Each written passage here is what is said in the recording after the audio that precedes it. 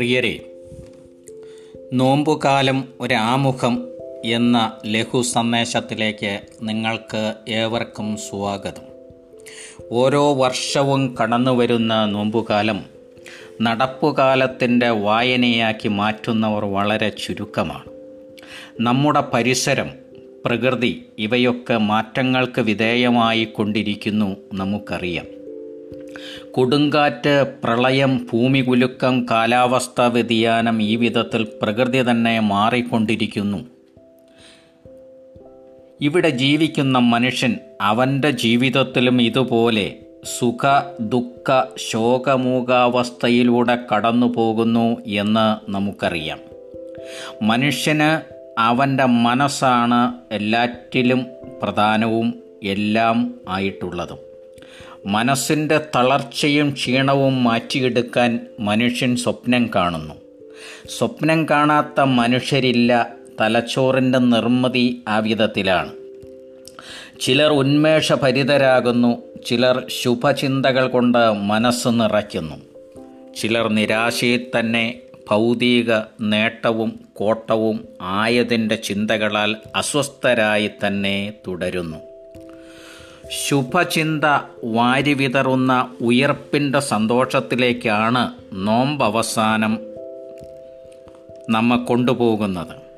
അതിനാൽ നോമ്പവസാനത്തിൻ്റെ സന്തോഷത്തിലേക്ക് യാത്ര ചെയ്യുന്ന ഒരു നോമ്പുകാരൻ്റെ, ക്രിസ്ത്യാനിയുടെ ജീവിത യാത്രയിലെ അവൻ കേട്ടുകൊണ്ടിരിക്കുന്ന നിരവധി സന്ദേശങ്ങൾ, വായനകൾ, ധ്യാനചിന്തകൾ, അനുതാപ വിശുദ്ധീകരണങ്ങളെല്ലാം ഇവയിൽ ചിലതൊക്കെ അവനെ സ്വാധീനിക്കാറുണ്ട്.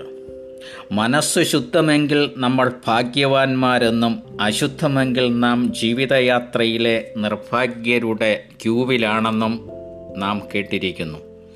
ഒരു കവിതയുടെ 4 വരി ഇങ്ങനെയാണ്: മായിച്ചു കളയുവിൻ പ്രിയമാനസമേ നിന്നിലടിഞ്ഞുകൂടിയ ഋണചിന്തകളാം മാലിന്യങ്ങളെ. ആത്മഭാവം ആയുധമാക്കുന്ന മനുഷ്യനെയാണ് നോമ്പ് രൂപപ്പെടുത്തുന്നത്. നാളെയെ കാണാൻ ദീപ്തനേത്രങ്ങൾ നോമ്പ് അവന് പ്രതിഫലമെന്നോണം നൽകുന്നു. മധുരതരവും മാഞ്ഞുപോകാത്തതുമായ മധുരമന്ദഹാസത്തോടെ മനുഷ്യൻ നോമ്പിൽ നിന്ന് പടിയിറങ്ങിപ്പോകണം. ഇതാണല്ലോ വിവക്ഷ. സുഫി കവിയായ ജലാലുദ്ദീൻ റൂമി എഴുതി, നൂറ്റാണ്ടുകൾ അതിജീവിച്ച് മരണമില്ലാത്തവനെ ഞാൻ തേടുന്നു എന്ന്. ഈ അന്വേഷണത്തിന് ശിഷ്യത്വം ആവശ്യമാണ്, പഠനം ആവശ്യമാണ്. അല്ലാത്ത പക്ഷം, ശിഷ്യത്വമില്ലാത്ത പക്ഷം ഇവയെല്ലാം കയ്യിലെ ഒരു പൂമാല മാത്രമാണ്. നോമ്പിൻ്റെ ശക്തിയും ലാവണ്യവും നഷ്ടപ്പെടുത്തുന്നു എന്നതാണ് ഇവിടെ പ്രധാനമായും ശ്രദ്ധിക്കേണ്ടത്. ചുരുക്കത്തിൽ, വിരസമായ മനുഷ്യജീവിതത്തിൽ നിന്ന് അസ്വസ്ഥതയനുഭവിക്കുന്ന മനുഷ്യൻ തൻ്റെ നേട്ടങ്ങൾക്കൊടുവിൽ കഴിഞ്ഞ കാലം തനിക്ക് വലിയൊരു നഷ്ടമാണെന്ന് തിരിച്ചറിയുന്നതാണ്. ഇതിനെ ധ്യാനമെന്ന് വിശേഷിപ്പിക്കാവുന്നതാണ്. മനുഷ്യന് ഇഷ്ടങ്ങളിലേക്ക് തിരിച്ചു പോകുമ്പോൾ അവൻ്റെ സ്വത്വം അവന് നഷ്ടപ്പെടുന്നു. അതുകൊണ്ട് ഇഷ്ടമായവ വർജിക്കുമ്പോൾ അവർ തങ്ങളുടെ കഴിവിൻ്റെ പരമാവധിയിൽ കുറേ ദിവസം പിടിച്ചു നിൽക്കുന്നു. ഇതാകുന്നു ധ്യാനത്തിൻ്റെ, നോമ്പിൻ്റെ വ്യക്തിഗതമായ ധന്യത. അപ്പോൾ ചില നന്മകൾ നമുക്ക് തിന്മയായും ചില തിന്മകൾ നന്മയായും അനുഭവവേദ്യമാകുന്നു. ചില സ്വപ്നങ്ങൾ യാഥാർത്ഥ്യമാണെന്ന് നാം വിശ്വസിക്കുന്നു. ചില ഉയരം ആഴമായി നമുക്ക് അനുഭവപ്പെടുന്നു. സ്നേഹം നിറയുന്ന, കരകവിയുന്ന മനുഷ്യനിൽ ക്രമേണ അവൻ്റെ ഹൃദയത്തിൽ ദിവ്യത്വം കൊണ്ട് നിറയാറുണ്ട്. നോമ്പിൻ്റെ ഔന്നത്യഭാവം ഭക്തിയാണ്. ഭക്തിയിൽ മനുഷ്യൻ വിശുദ്ധരായി മാറുന്നു എന്നതാണ് യാഥാർത്ഥ്യം. മരണമടുക്കുമ്പോഴും താൻ ആർക്കോ എന്തോ കൊടുക്കാനുണ്ടെന്ന് സോക്രട്ടീസ് ഓർമ്മിപ്പിച്ചത് അതിനാലാണ്. മരണമടുക്കുമ്പോൾ പോലും ഒരു മരം നട്ടു നനയ്ക്കാൻ ആഗ്രഹിക്കുന്നുവെങ്കിൽ അതൊരു കർമ്മനിരത എന്ന് വിശേഷിപ്പിച്ച മതസ്ഥാപകരുണ്ട്, മഹാന്മാരുണ്ട്. പ്രവർത്തിക്കുന്നവന്, ആയാസപ്പെടുന്നവന് വിശ്രമം ആവശ്യമാണ്. പ്രവർത്തിക്കാത്തവന്, ആയാസപ്പെടാത്തവന് വിശ്രമത്തിൻ്റെ രുചിയറിയുകയില്ല. അവൻ്റെ പ്രവൃത്തി വിശ്രമം മാത്രമാകുമ്പോൾ ആയാസത്തിൻ്റെ അർത്ഥമറിയാതെ അവൻ മാറിപ്പോകുന്നു. അവൻ അപരൻ്റെ നിരീക്ഷണങ്ങളിൽ വഴുതി വീഴുന്നു. അവൻ വെറുമൊരു കേൾവിക്കാരനും ഏറ്റുപറയുന്നവനും മാത്രമായി ചുരുങ്ങിപ്പോകുന്നു. അവന് സ്വന്തമായി നിലപാടു തറകളില്ല. അവൻ വിശ്വാസത്തിൽ പിന്നടത്തം തുടരുന്നവനാണ്. പുതിയ കാലത്തിൻ്റെ പൂമുഖത്തിരിക്കാൻ യോഗ്യതയില്ലാത്തവനാണ്.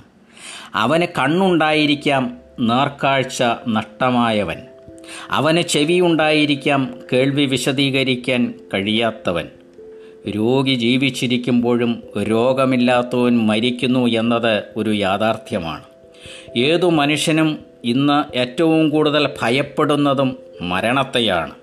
വാർദ്ധക്യവും മരണവുമാണ് മനുഷ്യൻ്റെ മുന്നിലെ വെല്ലുവിളി.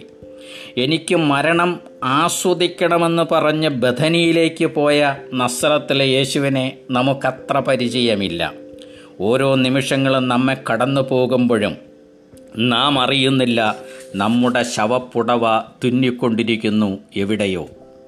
എണ്ണ കൊണ്ട് അഭിഷേകം ചെയ്യപ്പെടുമ്പോൾ നമുക്കിന്ന് അതൊരു സുഖചികിത്സയാണ്. എന്നാൽ യേശുവിന് അത് മരണഗന്ധം മനസ്സിലാക്കുവാൻ ഒരു പ്രതീകം മാത്രമായിരുന്നു. നമ്മുടെ ജനനവും മരണവും ജീവിതത്തിനും പരലോകത്തിനും ഇടയിലെ ഒരു ഹ്രസ്വകാലം മാത്രം. അതിനാൽ ഓരോ നോമ്പുകാരനും, ഓരോ മനുഷ്യനും തിരിഞ്ഞൊഴുകലുകൾക്ക് തീരുമാനമെടുക്കേണ്ട സമയമാണ് നോമ്പുകാലം. എല്ലാം ബാക്കിയാക്കി മറ്റൊരു വഴിയിലൂടെ പോകുന്നുവെന്ന ചിന്തയാണ് നോമ്പുകാലം പങ്കുവയ്ക്കേണ്ടത്. അതുകൊണ്ട് യേശുവിൻ്റെ അത്ഭുത പ്രവർത്തികൾ നോമ്പുനാളിൽ നമുക്കൊരു ചിന്താവിഷയമായി നൽകപ്പെട്ടിരിക്കുന്നു.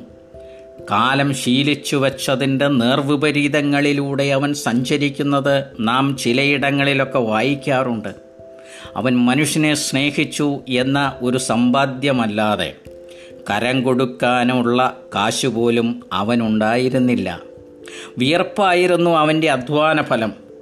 അധ്വാനത്തോട് അവൻ സ്വീകരിച്ച മരണത്തിന്, അധ്വാനം വഴിയായി അവൻ സ്വീകരിച്ച മരണത്തിന് വിയർപ്പിൻ്റെയും ചോരയുടെയും ഗന്ധവും മണവുമുണ്ടായിരുന്നു. തൻ്റെ വാക്കുകളിലും അത്ഭുത പ്രവർത്തികളിലും അവൻ മനുഷ്യജീവിതത്തിലെ മതസങ്കല്പങ്ങളുടെ പുതിയ വാതിലുകളും നവധാരകളും ഒഴുക്കിക്കൊടുത്തു. ശരീരത്തിന് സൗഖ്യം കൊടുക്കുമ്പോൾ തന്നെ അവൻ മനുഷ്യ മനസ്സിനെ ഉയരങ്ങളിലേക്ക് ചിറക് വിരിച്ച് കൊണ്ടുപോയി. അവൻ്റെ മൊഴിയുടെ മിഴിവും അഴകും നമുക്ക് ആസ്വദിക്കാനാവാതെ ഇന്ന് അന്യമായിരിക്കുന്നു. അവൻ്റെ അത്ഭുത പ്രവർത്തികളെ നമ്മൾ തെറ്റിദ്ധരിച്ചിരിക്കുന്നു. അവൻ്റെ നിലപാടുകളിൽ നിന്നുകൊണ്ട് നമുക്കവനെ കാണാനും കേൾക്കാനും കഴിയുമോ? നോമ്പുകാലത്തിൻ്റെ ചോദ്യമിതാണ്. നോമ്പുകാലത്തിൻ്റെ ആരംഭ സന്ദേശവും ഇതുതന്നെയാണ്. അടുത്ത ലക്കത്തിൽ കാനാവിൽ നിന്ന് കാൽവരി വരെ അവൻ്റെ നിലപാടുകളിലൂടെ നമുക്ക് സഞ്ചരിക്കാം. സ്നേഹപൂർവം, ദീപം ബൈബിൾ സ്റ്റഡി.